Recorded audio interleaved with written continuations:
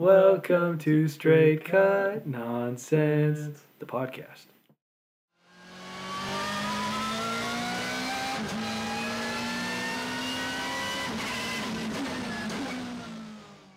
Hi, James. Hi, Spencer. How you doing? I'm good, Ta. How are you? Pretty good. I don't know what "ta" means. I know what it means, but I don't like to acknowledge that I know what it means. That's how you failed your British citizenship test. Why did people start saying this, and where did it come from? Oh, I have no idea. Like, you can't track British, like, slang or dialect. It's just such a podge of everything. So, you hear someone, like, maybe mispronounce something once, and you're like, oh, that's a colloquial thing. And it's like, no, they just can't talk. And to be fair, that's most of Britain. We just can't talk.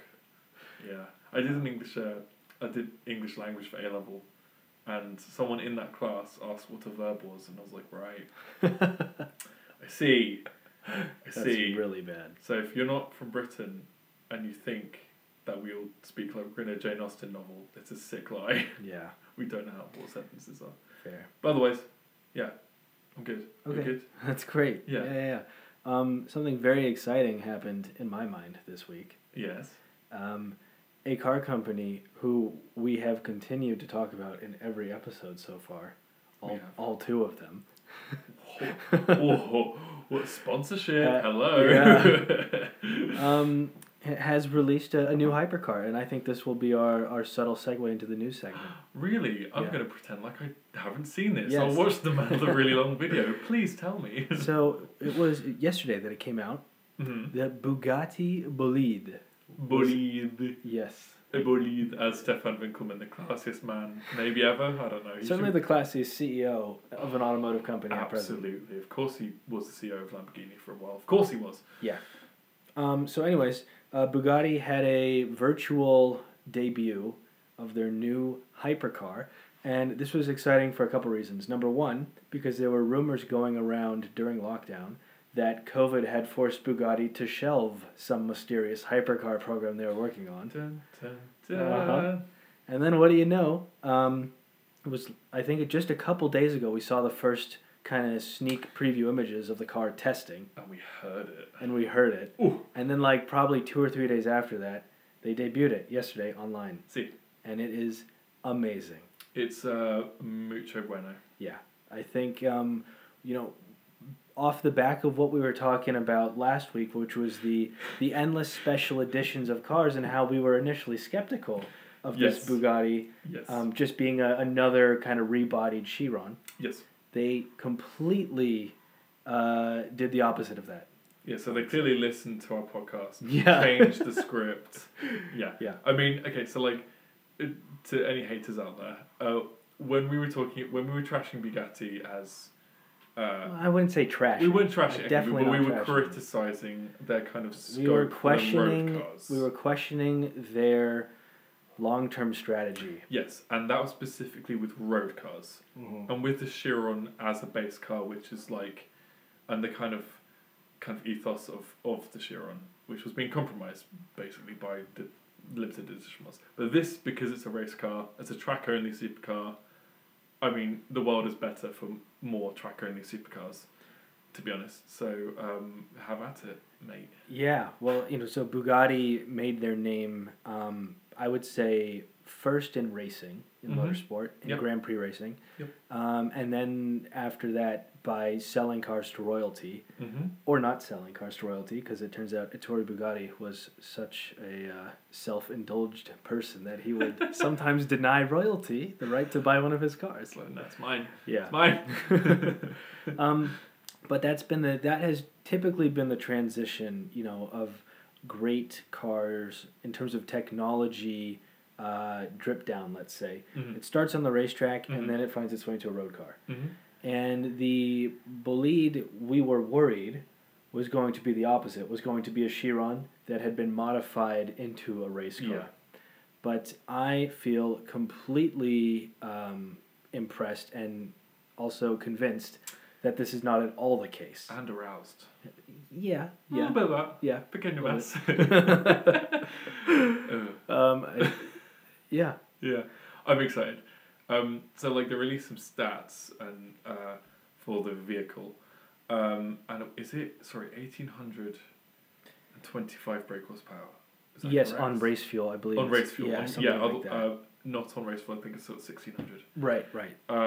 So 0 to 60 in 2.17 seconds, which I'm not too bothered about that because that's just a number, and I know sort of vaguely what that looks like. Also, the 911 Turbo S does almost that. But the numbers after that are fairly. It just seems like Gran Turismo. Yeah. Like this car does 0 to 180 miles per hour faster than my old BMW goes 0 to 60. It's 3 times the acceleration. Yeah. To 180 miles an hour. Yeah, it does not in nearly 240 in faster than my car gets to 60. Like that's, I mean, yeah, my car is the benchmark for like all cars, so I understand. You needed that context, everyone. Yeah. Well, the other thing they benchmarked, speaking of benchmarks, were lap times around 2 certain circuits. The Top Gear Test Track and Brands Hatch GP, right? No, right? I think it was actually the Tesco to Waitrose in Oxford. Right, of course. Yeah. Duh.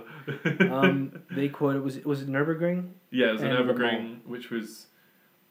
Oh, it was something crazy. They were just 5. It was quicker than any Le Mans car currently. Around either. The 919 Evo, I think, was the benchmark for both of them, and it was much faster than both.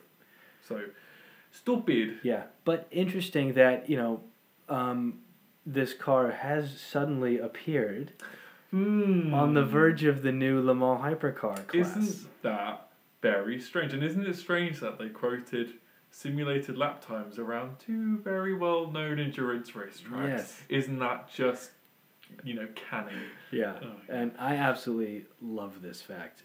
Me too. Because for me, in the beginning when the Le Mans hypercar class was announced, people were worried that the manufacturers wouldn't be interested enough and it would just be kind of a no-show event.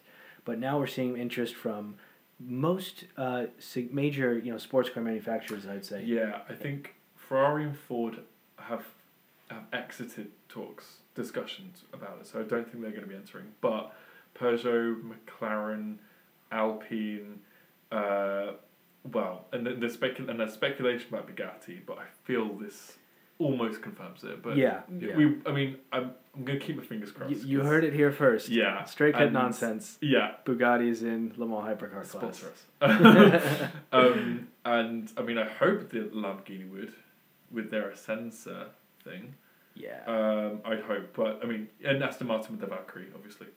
Yeah. Which I think has sort of been the poster child for the hypercar class since it was announced. Was it last year? 2019, wasn't it? I think so. Pretty sure. And Toyota, obviously, with their homologation thingy. Yeah. So, yeah, that's going to be really exciting because, I watched an interview earlier on. It was a car faction interview with a famous Le Mans driver that I can't remember her name. Wait, let me look it up. All right. I just want to mention again the significance of departure in terms of design and technology from the Bolide versus the Chiron. The Bolide is 300 millimeters lower than a Chiron, so that tells you that that's a new carbon tub. At least the top half of it is all new. Sure. And for me, the fact that it's got a new chassis and a hugely optimized drivetrain, it's not just the same engine. No. Are the two things that I care about most in determining is this just another copy of an existing car, or is this something new? And the work that they put into the weight savings was unbelievable. That is unreal. It's 755 kilograms lighter than a Chiron, but that's about 1,500 pounds. And bear in mind that they're still keeping this W16 engine, obviously, but that's a huge engine. Regardless, even if it's 16 cylinders, that's a lot of metal. And they've kept it down to, is it 1,300? 1,240 kilograms. That's so stupid. It's amazing. That's just. It's lighter than a Porsche Cayman GT4, the 718 GT4. I mean, okay, so that's what impressed me most. I think I think that also impressed you as well. It was the number one thing. What the? Yeah. How the? Yeah. Huh? I mean, the drivetrain alone weighs close to 1,000 pounds. Yeah. The engine and the gearbox and the 4-wheel drive system. Yeah. So What? how are they doing that? Yeah, it's really amazing. Yeah. And it slaps. Let's Yeah. just say. Yeah. And it's a total flex It is. It's on just huge. modern kind of what a car can be capable of. Yeah, While still being called a car. And for me, it's a big flex on the newest electric cars too, like the Avaya, for example. Yeah, and I don't like that. No, but the Avaya is 2,000 horsepower, It similar. is. It's a little up on power, Sure. but it weighs 1,680 kilos. Yeah. It's like 400 kilograms heavier. Yeah. That's a huge amount. They're different things. Yeah, they're Because very different. it's a road car versus a Le Mans racer. Right. But I understand like what you're trying to say. Also, you'd expect Lotus, the kings of lightness and keeping weight down, to have made like inroads into like making a light EV package. And not that I'm particularly that upset about it, because I quite like the Avaya. I think it looks fantastic. I think it looks fantastic. I hope it drives. if someone said you can have an Avaya or a Bolide, which would you take? Oh, Bolide, obviously. But you can't take it on the road, because you chop someone's feet off. Yeah. I think Good that way to die, though. in terms of a driving experience, it's going to be on another level. Yeah, Even though it's down on power compared to the Lotus, the weight savings and the downforce and stuff is going to be insane. Yeah, and the engine. Yeah. I mean... That's the other thing. It sounds unbelievable with no exhaust. Right, because I was so... When the Veyron came out, I was like, I don't like the sound of this. When the Chiron came out, I was like, I like it better, but I still don't love it. It sounds a bit otherworldly, and not in like a Pagani Zonda kind of way. Yeah. Where it sounds like, what on earth? It sounds like a mutant. Yeah. But in the best way. This sounds evil. Yay! We love evil sounding cars. Yeah. So can you imagine the Valkyrie screaming by and that just thundering by afterwards? Oh my god. It's going to be This amazing. is what we need. We need a fan war. We need fights. We need like V8 supercar in Australia. We need like punch ups because of loyalty to brands. That's what we need. We need we need to establish a wrestling ring in the middle of Le Mans to just have people fighting each other. We need all of these top brands getting back in the same race together. And then specifically the homologation specials that come out of it. Yes. Because, okay, the last few years at Le Mans, I think, like Toyota, Audi and Porsche, that's quite a good... that's been a fun rivalry. But it's hard to really get behind them when you can't even recognise the cars as, like, cars. They're certainly not the brand. They're prototypes. Yeah. Right, and there's no brand identity in any of the cars. But, like, to have the hypercar class where there is some semblance to what, they make for the road, just turned up to 20. Oh my god, this will revive everything. Yeah. Like, it's just going to be so amazing. Oh, I'm so excited. Not that we can actually confirm that Bugatti are going to be in it, but come on, it's just like, come on. I'm waiting for them to just say, yes, we are. Exactly. Pretty big news. Yeah, and it's also pretty much the only news we've had this week. Yeah, there's some stuff about the MG GT Black, but I don't really care that much about it to talk about it, and it's not official news. It doesn't sound good, therefore it's not a topic. Basically, and it's about lap time, so we don't care about that. Yeah. Yeah. What are we talking about for our main discussion point? Well, so I'm gonna take you on I'm gonna spin a yarn for you. All right. Let me get my buckle up. Yarn spinning shoes on. Yes, as Betty Davis said in All About Eve, buckle up, fellas. It's gonna be a bumpy ride. All right. So, do you know what retrofuturism is? No, I do not. Okay. Did you make it up? I did not. This is a real thing. Okay. That I'm quite fond of. So, basically, retrofuturism is a style of art and architecture that arose in the 1970s, which depicted like very classic images of what the future might hold. So, like the Jetsons and like rocket cars and just rockets in cities, and like it's basically Art Deco but space, like sci-fi. Space Deco. Right, and it looks amazing. It's one of my favourite things. I need to get loads of posters of it because it's just so cool. And I guess the whole point of it is that it's a culture looking back on what the current position would be, right? So it established in the 70s, it's very 40s and 50s in their style, but it's like a kind of vision of what the now would be. So it's basically a way of, it's like the culture is saying, I'm not happy with our current culture is a bit shit. So let's go back and see what everyone else thought this time period would look like. I'll be all whimsy and stuff, right? That's very cool. So fast forward to now, where our version of retrofuturism is cyberpunk. So do you know of cyberpunk, Spencer? Did you make that up? I did not make that up. Okay. This is a real thing. Okay. Bro. I'm the scholar here. So cyberpunk was sort of established in the 70s and 80s, and there's been a resurgence of interest in it in terms of films and games. So it's basically depicts a world where corporations have taken over and everything's mega cities and high technology and yada yada yada. So there's a newly revived interest in that kind of stuff today, and I think it's because our current world is so dismal and so bleak, and it's really hard to see into the future right now because I think we're all going to die in a giant sun-trapped death, or the world's going to crumble. I don't know. I think there's such an interest in it because of that, and because we want to reimagine our future in a completely different way, right? So, this is my springboard to talk about. It's a big springboard. It's a big springboard. This is my springboard to talk about nostalgia and retroism, I guess. Okay. In the world, and I want to talk about whether that applies to cars or not. I like that. Discuss.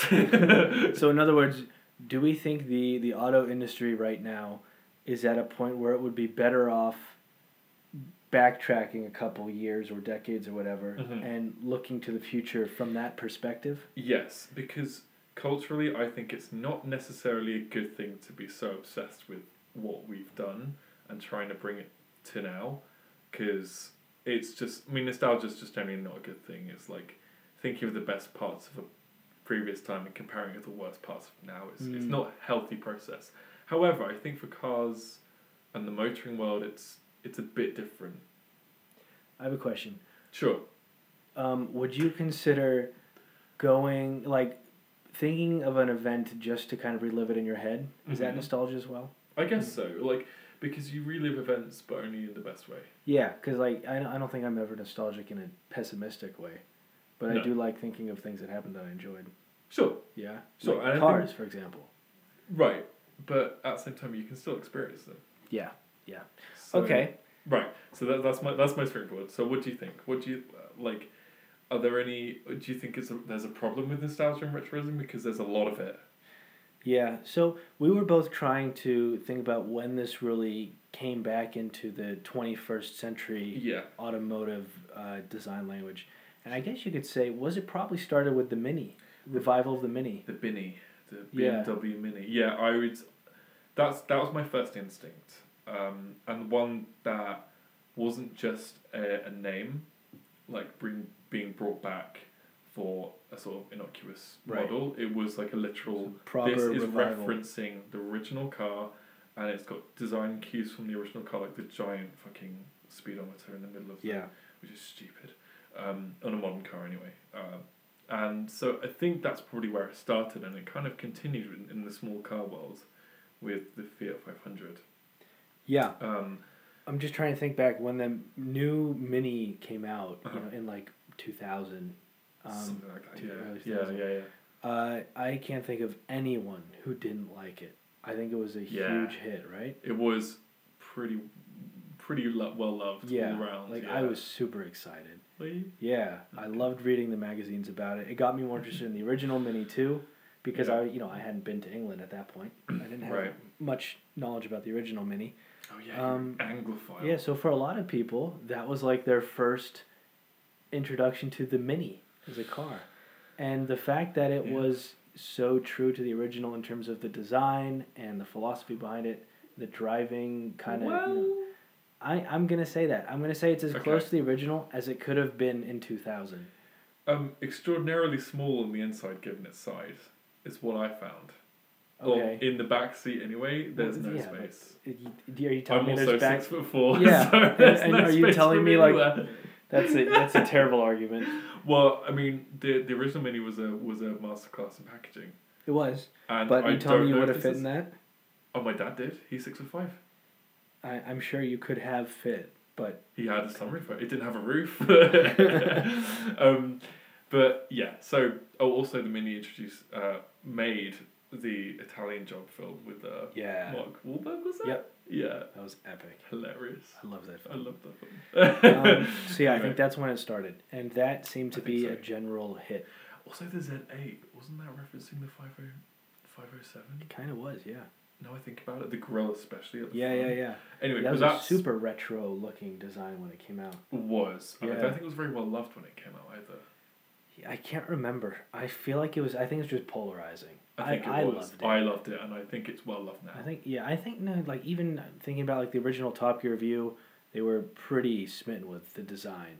They Yeah, had issues with other parts of the car, but yeah, sure. design wise, I think that was another great example. Beautiful. So sad to see it get cut in half in that one film.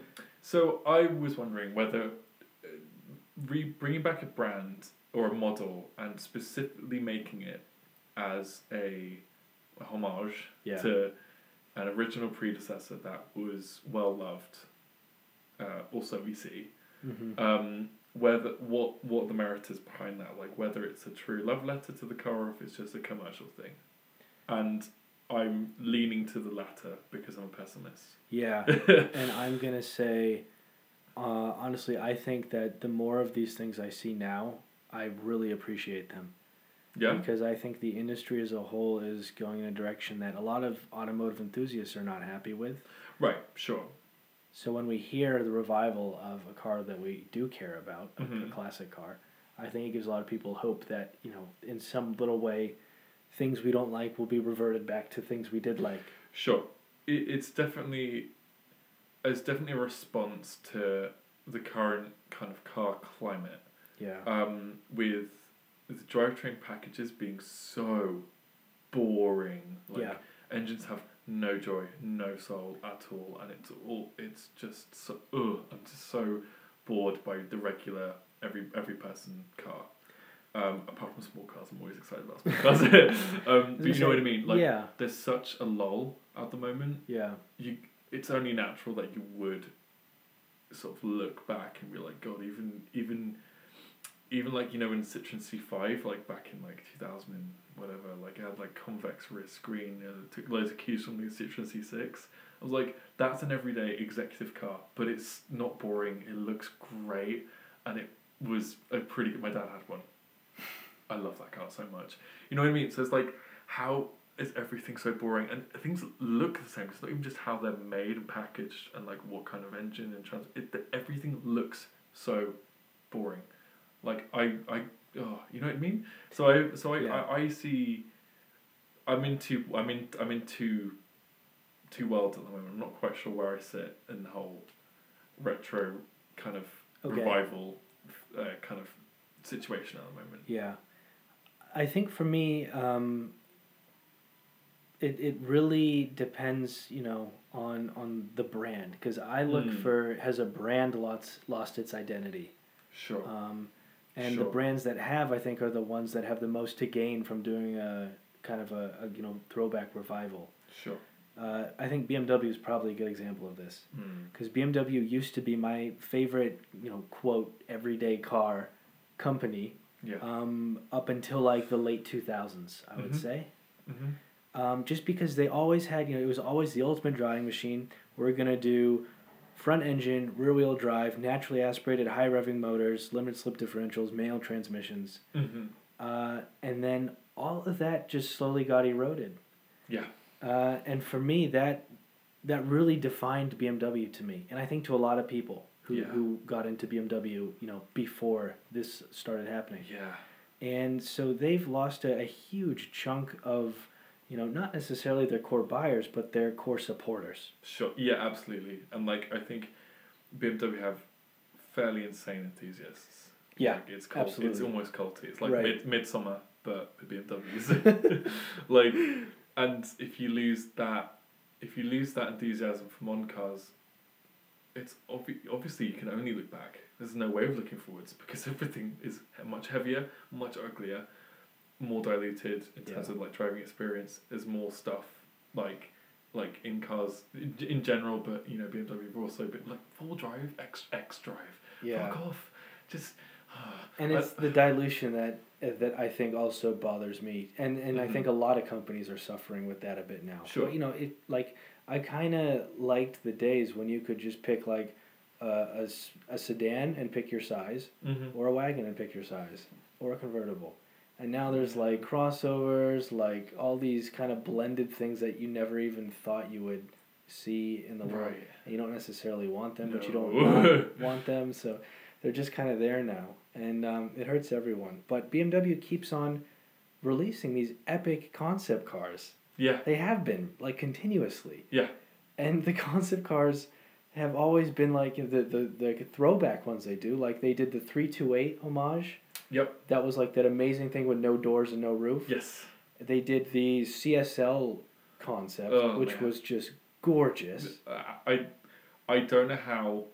I don't know. Oh God! I don't know how they looked at the general response to that and wanted like, we need to make this because it would sell by the fucking sell out the arse. Like it'd be amazing. And they just ruin everything.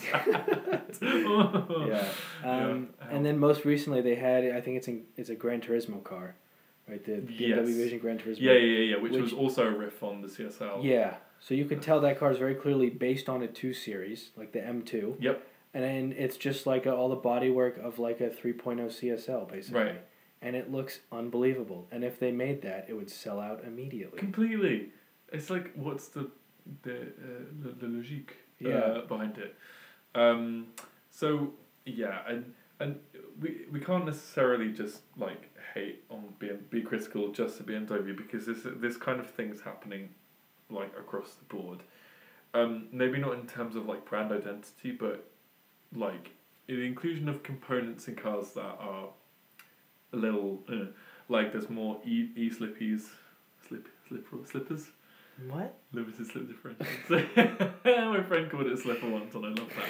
There's more like I think I don't know. I'd like to know a number of how many like mechanical limited slip differentials are like being sold at the moment. Yeah. It better be really low. But there's like electric steering racks, like more auto boxes, less manual gearboxes, like taking away the option even for a manual gearbox, not just like having it, you know, as like you can have a DSG or a manual. It's like you can't get a manual anymore for like a lot of cars, which is really upsetting. And of course there's more environmental regulations and, you know, more technology, I guess, that we feel like we have to use, I guess. And all that also points us in the direction of wanting the way things used to be. Right. So this is what I was getting to at the beginning. Like, whilst I don't like nostalgia, I hate Stranger Things, for example, which is just a nostalgia wank. I genuinely think in the car world, it's I forgive it a lot more when we have this sense of nostalgia. Well, I was just thinking, like, with my dream car garage, they were all like, none of them were modern. The most the latest one I think was the Murcielago, or it was the LFA. I'm not sure. Either way, very much old school. Now old school, what? And it's not even 10 years. They're not even 10 years old, but feel like they come from another world. Yeah. And like, I guess that's a natural response of any human. If things are moving along too fast, you want them to slow down by keep on referring to, you know. Yeah. I mean, I think I agree with you. You know, my favorite cars, there's a constantly shrinking number of them that are current. But I do have this kind of philosophy where I want my favorite car to be a current model. Yeah. Because if your favorite car is not something that's currently on sale, it tells you that the industry you love is going backwards. Yeah. Right? They're something's going wrong. Yeah. So for me, the Pagani Huayra, the Roadsters particularly, because it's lighter and stiffer than the coupe. Yeah, that's nuts. Yeah, is the still my favorite. Like, if I could just pick one car in the world, I'd pick that. But outside of that, it'd be really, really hard to name some other cars that I wouldn't prefer their older predecessor. Yeah. Well, I was thinking, Lamborghini. There's no brand identity there. Brand identity loss occurring at Lamborghini. I mean, No. Urus is like that's big. That's an Audi. That's not Lamborghini. Yeah, but it's got like the Lamborghini look, and I think it's Yeah, convinced it's enough outrageous. people. Right, it's outrageous. Yeah. It's very loud. Not particularly beautiful because I mean, Mira was, but like Countach wasn't really, and the Diablo wasn't really. It was. That's not what it was about. Shouty design. Right. Yeah. So I think they're keeping consistent. Yeah. And I'm like, even though I talk shit about Lamborghini quite a lot, I can't fault them for going along the same road that they always have been, and that's quite nice.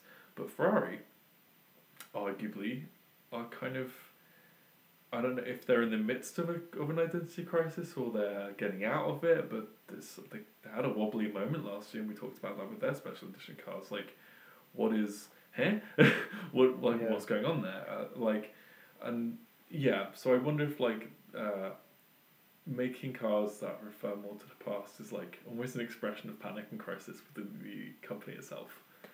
I think BMW to have. Yeah, no, that's desperately. the thing. Yeah. I think you're right in saying that because do you think it's also correct that those are the companies that you want to see these cars from? Absolutely. Yeah. I absolutely want BMW, and I just particularly BMW because I'm like you, I love classic BMWs. I think they're great things. Even like the United 2 M3 not that long ago, but it seems like it's from another planet just because it was sold with a manual gearbox and a naturally aspirated high revving V8. Like, I just miss it. I really miss it. And companies get taken over by different CEOs and things obviously change, and that's fine, but I don't like change. I think a lot of this, has been driven by the perceived need for constant growth of a certain rate in terms of performance. Certainly. So, for example, I personally would have been much more fond of all of these BMW, Ferrari, whoever else, continuing to build their naturally aspirated motors and just seeing like smaller increases in horsepower every year. Right. That wouldn't have particularly bothered me. No. But they've gone the opposite direction. They've turbocharged, and now they're piling on more power increase than they've ever done in history. Yeah. And it's just it's like going up at an almost exponential rate. Yeah, and I think I might have mentioned this before, but I think it's the nature of rivalry to want to outdo someone. Yeah. Of course. And when you're in the same sector as a Ferrari, or a McLaren, or a Porsche, you want to try and one up one another, and that's totally fair enough. However, it gets to the point where it's like, I mean, you can't see this, but I'm doing like a meme, like the shrug emoji. I'm doing the shrug emoji, So Porsche is the example that I wanted to bring up with you, because the Porsche 911 has been made in the exact same form, non-stop. Yeah. Right? For decades. Yeah. Like 60 years or whatever. Yeah. Not 60. Well, yeah, about. About 60-ish. Yeah. Getting there. Yeah. Sold.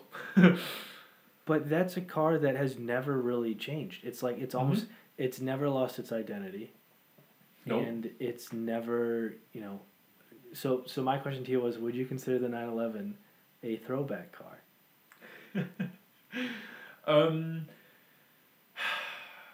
I'm not sure. Maybe. It's certainly one of the only brands that I think inspires people to get excited still, and I feel like consistently always has. Like, there's never been a question mark, like a kind of thing, especially even in recent years with the changes to the cars they've made. Not necessarily like in terms of its design or its philosophy, but like, changing components about. I mean, there's a massive hoo-ha, I remember, with the 991, I think, about the steering rack. I think. Yeah, when they went to electric steering. Yeah, and the GT3 only coming with a PDK. PDK, that's it. I'm not almost a DSG. But like, I would give them the accolade of being, if not a throwback, then not what do I want to say here? They're like pragmatic about change in a healthy way that doesn't make themselves collapse in on themselves. Do you know what I mean?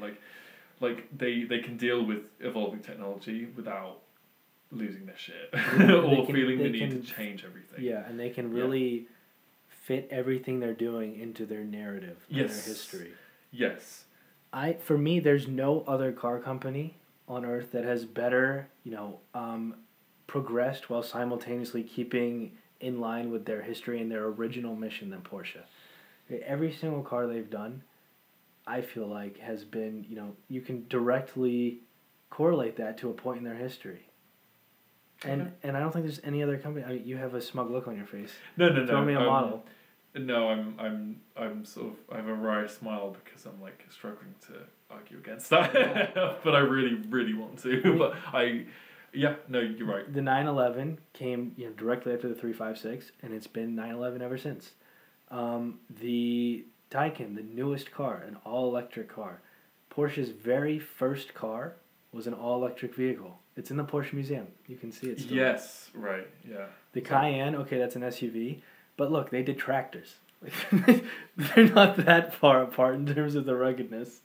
Sure. The Panamera was always something that they'd looked at throughout periods since like the late 60s, early 70s. They had stretched 911 prototypes with 4 doors. So like diversity in their lineup has always been a part of their, or something that they've looked to.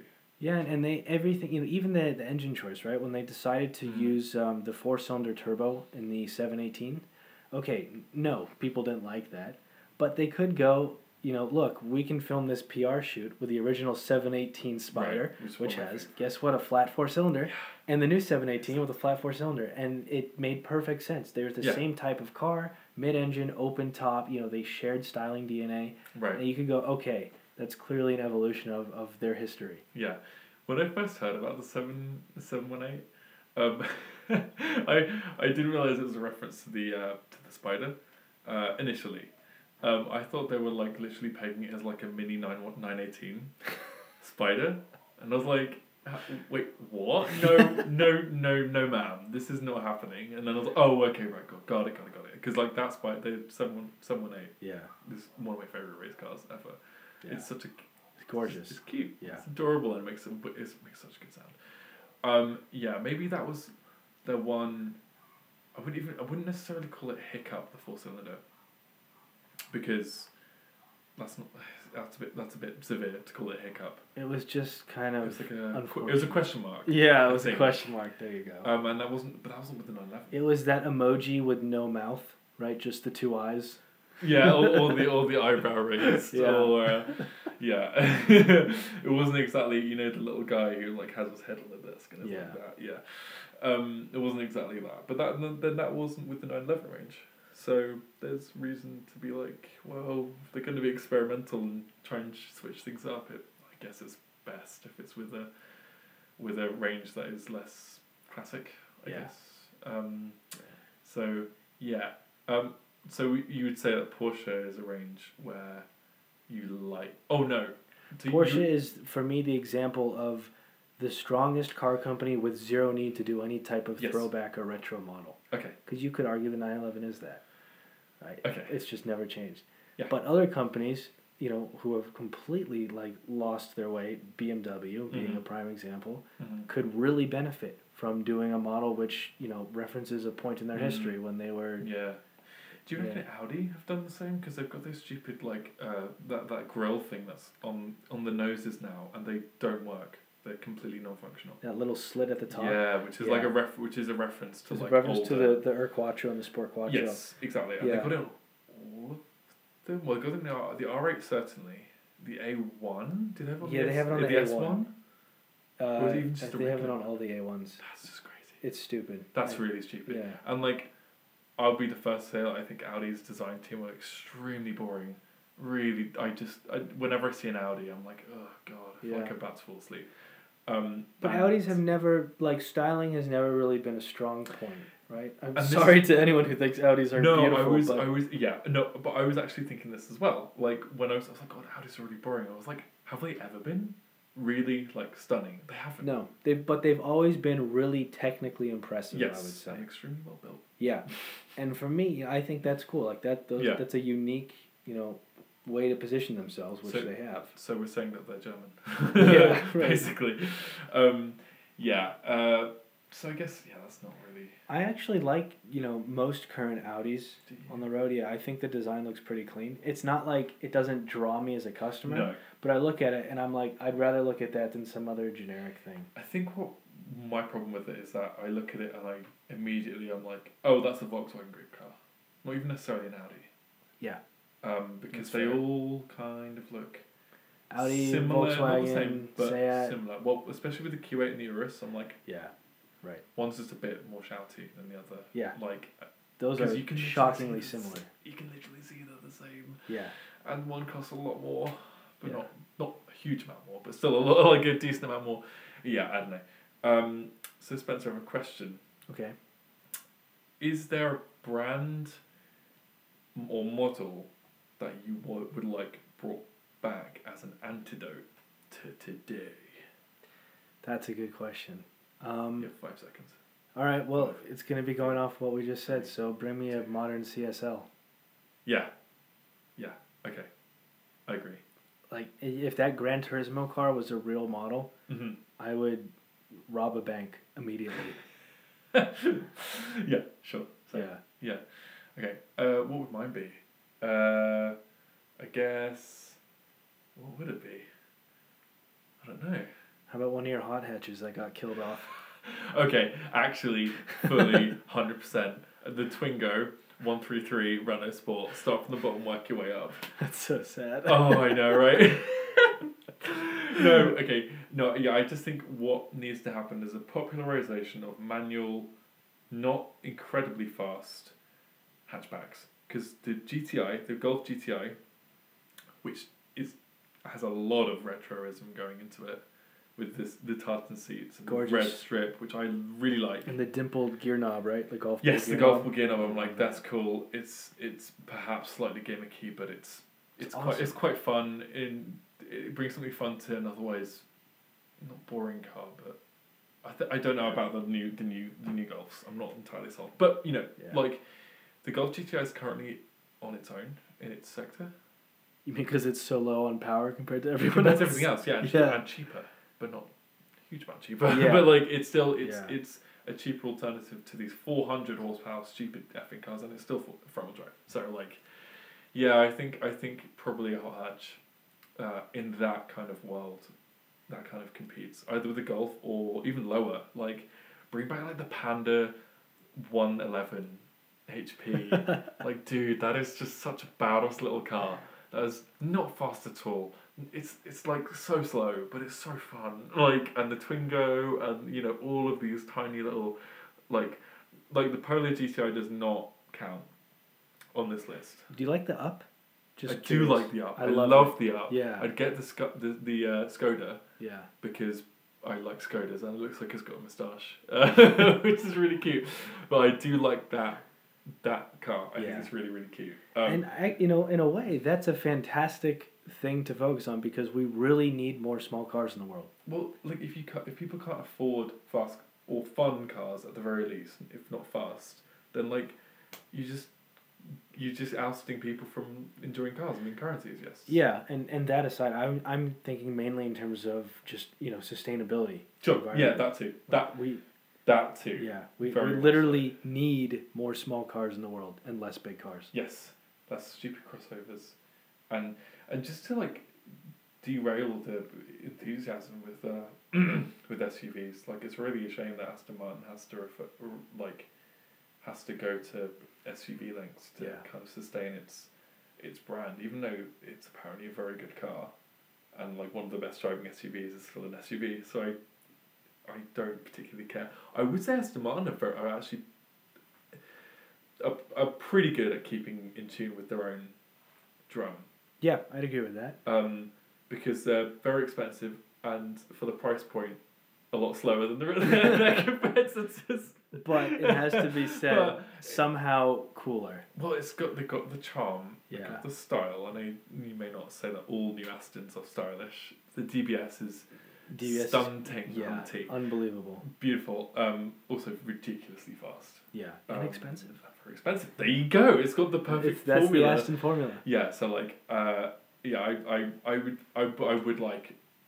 I mean, it's kind of ridiculous to say this, but I would love like a V8 Vantage like overhaul where it just is like the bare bones of like the previous generation, but that's like it's only the previous generation though, so it's like it's not but that's just I guess an issue with the branding of that car, like as an AMG GT with a different body, I guess. Yeah. But I would like some. I think Aston are doing a good job with like, it's not retro, but it is keeping in with what they're true to their very much so and company. Like, yeah, because they're kind of always the underdog, and they always. I hope they always are, which I think is why the V8 Vantage inspired like No Love, because it wasn't an underdog. It was actually it's actually a very good car, but everyone's like, oh well, like. I'm not rooting for it now. You know what I mean? Now that Aston has tried to make it, as good as the competitors, they've turned it into something else. Yeah, exactly. It's not an Aston anymore. That's kind of where we sit on the retro, nostalgic. Well, I will say that like, in terms of like mechanics and like how a car is built, some things are better in the past. Like, as in, some things from the past are better than what we utilise now. Okay, give me an example. Well, like, it was like the hydraulic steering and, like, I mean, very simple things, but, like, stuff that's kind of going out of vogue.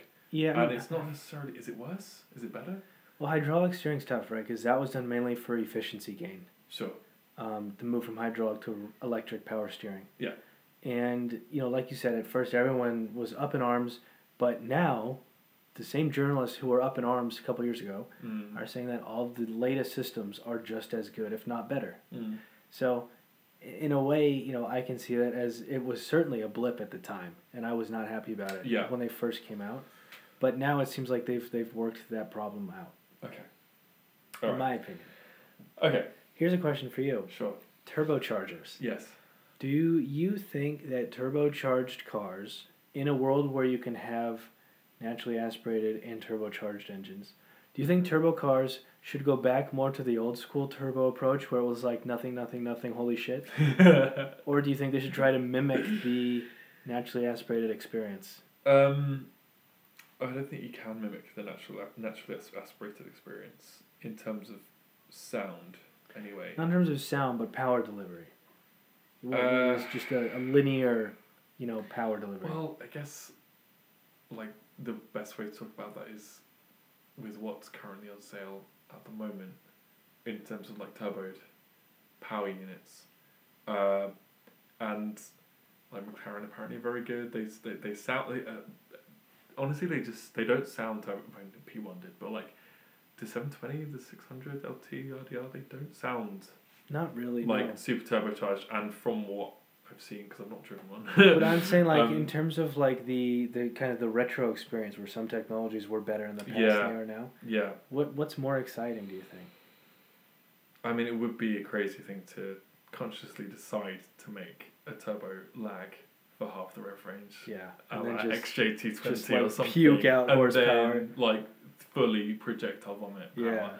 It would be kind of illogical to do that, because I feel like that was a misunderstanding of how to utilize turbos rather than like an actual design feature of the driving experience. So yeah, I mean, it's certainly a thing of the past. I guess that's a point of nostalgia that is not transferable to today. The kind of quirks of a driving experience that exist because there wasn't enough development on it. Yeah, and I guess that's something you can't really replicate. And if you do, that's just like really cheap. It's like, why'd you make a car worse? Like, for nostalgia. For the sake of like, oh, do you remember in the 80s when like cars, just like supercars, were dangerous? It's a two-sided. I can see both sides of like the pessimism and the optimism with like retroism and nostalgia and stuff. Culturally, I think it's like a sign of kind of immaturity, generally, because it's like just get on with today. You know what I mean? Like, but I think I don't think it's a bad thing to be referring to the past. I mean, and also if you've like with the 911, if you've kept that model range for however long it's been in production, you're going to be referring to the past because it's a model that's been there forever. So in some ways this is an entirely pointless conversation, in some ways it's not. Yeah. So yeah, that's kind of where we sit on the whole retro nostalgia kind of thing. And also, like, I love classic muscle cars, but I do not want one that drives like one for the modern day. Yeah. With like okay. pillowy suspension and too much power. This is how we're gonna end the episode. Okay. We're just gonna list every retro inspired car we can think of and a yes or no after it. Okay. Okay. Start. Current Mini. No. No. For me too. No. The 2000s Mini when it first launched by BMW. Yes. Yes, for me Just. also. Okay. Fiat 500. Yes. Big yes. Especially the new one. Yeah. The E1 is very cool. Yeah. Yeah. E-Mac Mustang. That doesn't even count. Yeah. That's just an abomination. I mean, that actually does not count. Yeah, but the Mustang, the real Mustang. Yeah. Yes. Yeah. Camaro. No. Yes for me. Okay. Dodge Charger. Big. Charger, yes. Hard. Stamp of approval. Yeah. Fuck yes. Yeah. Challenger. It's a no. It's a yeah for me. I wouldn't buy one, but I like that it exists. I like seeing them. All right. Yeah. Okay. What else? 911 obviously is a yes for you. Huge yes. Huge yes for you. What else? The SLS Goldwing. When it came out. Yes. Yes. Yes. Very big yes for Yeah. me as well. When it first came out, I wasn't entirely sure. Mm. And now I'm full yes. New Supra. No. Fuck no. No, because it's a Z4, and the Z4, It's the Z4 is yeah. the worst looking car on sale. Yeah. Worst, like SsangYong, they've rebranded themselves. Nothing's that and bad. They're fine now, and now because SsangYong don't exist in like an ugly capacity, BMW have to bear the brunt of it, and they have to make the worst. Is the Z4 worse than the M4? No. I think it is. I don't. I think from the side it is. No. They both have insane overhang there. It's just filth, to be honest. Yeah. Okay. Is that the models we could think of that are retro? It seems like it. Or like, retro. Yeah. That's all that I'm thinking of at the moment, to be honest. Yeah. Ford GT. Soft yes, but then the 2005 one, hard yes. I would completely agree with that. Yeah. Yeah. Yeah. New Corvette. No. Yes. Yes, because the original Corvette was meant to be mid-engine. It was. No, it's just because I don't like the current styling. It's not because I That's don't fair. like the idea of the car. I I think the Z06 will be a yes for me. Well, we've both talked about this. We feel that the base model of any Corvette from C6, especially from C6 to now, it felt like it was designed at Z06 stage and then downgraded to look a bit kind of. Yeah. And then so Yeah. that's gonna be a hard yes for me. What do you think about the Stingray badge on the back? The use of that. I think kind of pointless. I mean, I like the idea. I'm not sure how much it carries over. No. I don't think it translates particularly well. Mm-hmm. But I do like the Stingray badge. Alright. Yeah. Alright, cool. So, thanks for listening. Yeah. This has been a chat about retroism, nostalgia, From Straight Cut Nonsense. and how it's not a simple conversation, I don't think. No, I think it's a case-by-case basis. It is definitely a case-by-case situation. There is no car equivalent of Stranger Things, thank God. If anyone makes it to the end of this podcast, I'd Yeah. like to hear some of their individual vehicles that are Yes. either a yes or a no for Yes. the whole retro design thing. Yeah, Yeah. absolutely. That'd be fun. Yeah. Cool. I would say like, comment, and subscribe, but we don't have a YouTube channel. Or an Instagram. Or an Instagram. We'll work on it. Yeah. We'll think about it. We'll think about it. Yeah, We'll have a long pause. yeah, We'll hold our chins and look into the future. Yeah. All right. See you next time. Goodbye. Bye.